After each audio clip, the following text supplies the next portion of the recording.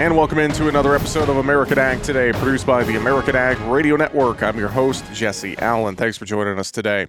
And joining us now here as we continue our coverage from the National Association of Farm Broadcasting Convention in Kansas City, Missouri, Josh Linville, VP of Fertilizer at StoneX. Josh, good to see you, buddy. You too, man. We do this on the radio all the time, but finally get to do it in person. I was going to say, every couple of months we get to see each other in person, so that's a good thing. And you brought a friend along as well, Mike Castle, Market Intelligence Senior Fertilizer Analyst with StoneX as well. Mike, it's good to talk with you too. Yep. Great to be here. I was going to say, I've heard your name and seen your name on stuff before, or emails and whatnot, so great to put a face with the name and sit down and have a conversation here with you guys today. And let's talk a little bit about what's going on in this marketplace. A lot of things on the fertilizer side, obviously a lot of things on the grain side too.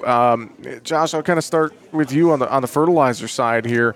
I know as we're getting fall nitrogen going and a lot of this late season field work and thinking about next year, there's a lot of decisions being made right now in terms of fertilizer, isn't there?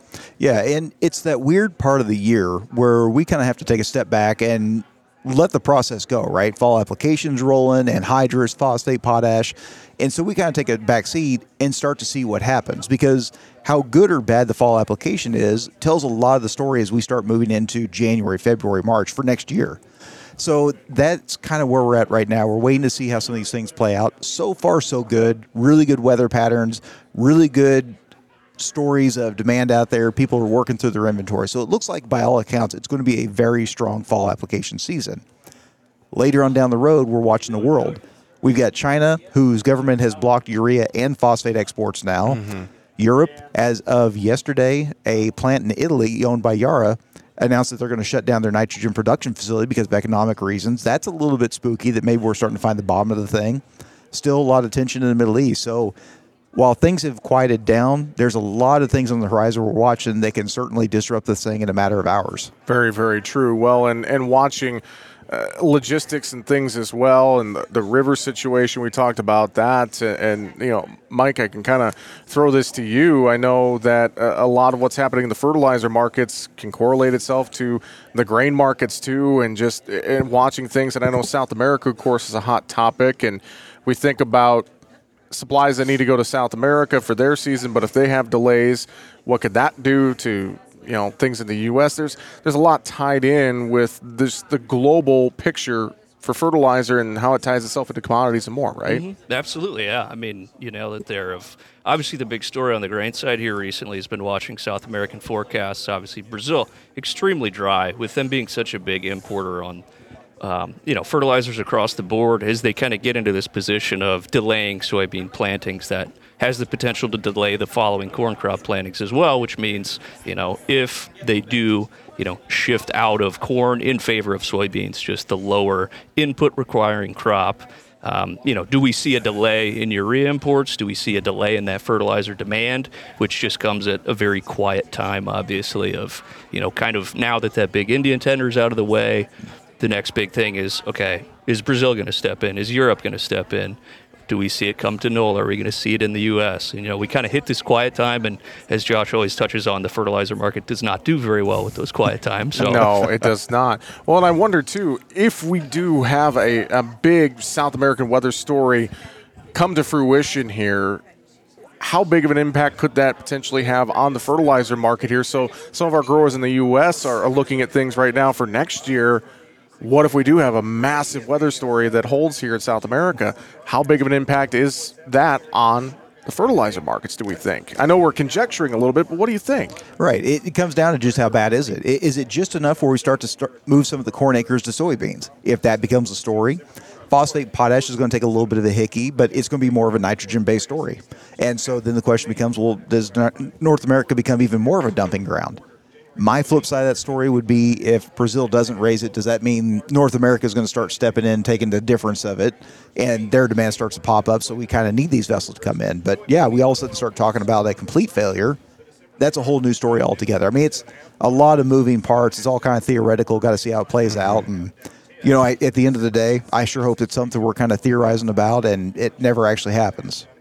Well, and as we think about things, for farmers making marketing decisions. I know a lot of this will go in and tie into what they're doing for next year as well with their inputs, et cetera. So from a grain and fertilizer perspective here, Mike, what do folks need to think about right now as they're looking at their marketing plan and thinking about decisions for next year, et cetera? Talk overall about that. What do they really need to think about right now? Yeah, really, I would say the biggest thing to watch here in just the next month or so is what rainfall we do see in Brazil. Obviously, it's been a story kind of like we saw here in the U.S. through May, June, where it was, nearby we stayed very, very hot, very dry, but the deferred forecast kept looking great, right? There's always this promise for rain in the, 11 to 15-day forecast or so. And we've seen the same thing playing out in Brazil where, okay, the market's not going to get too concerned because there's, plenty of rain in the forecast, but it's just not verifying. It's not coming to fruition when we actually get there.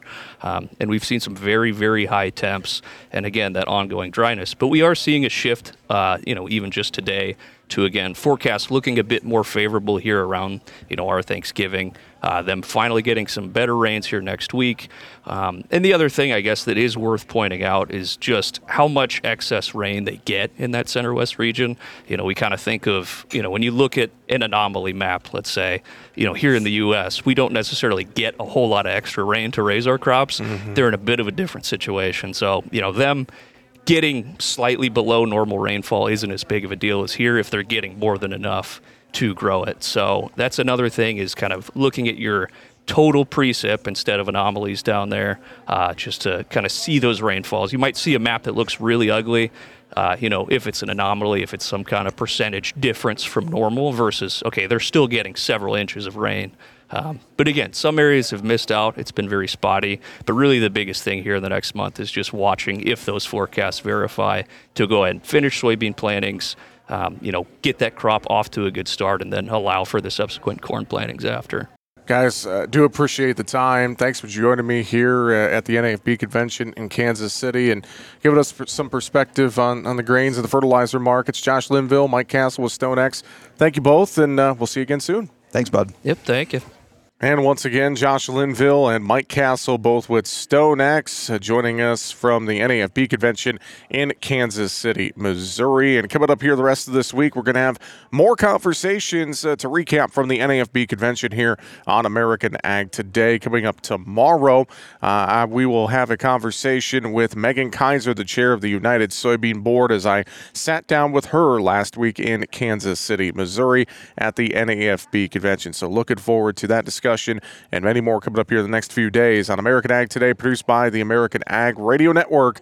I'm Jesse Allen, wishing you a great rest of your day.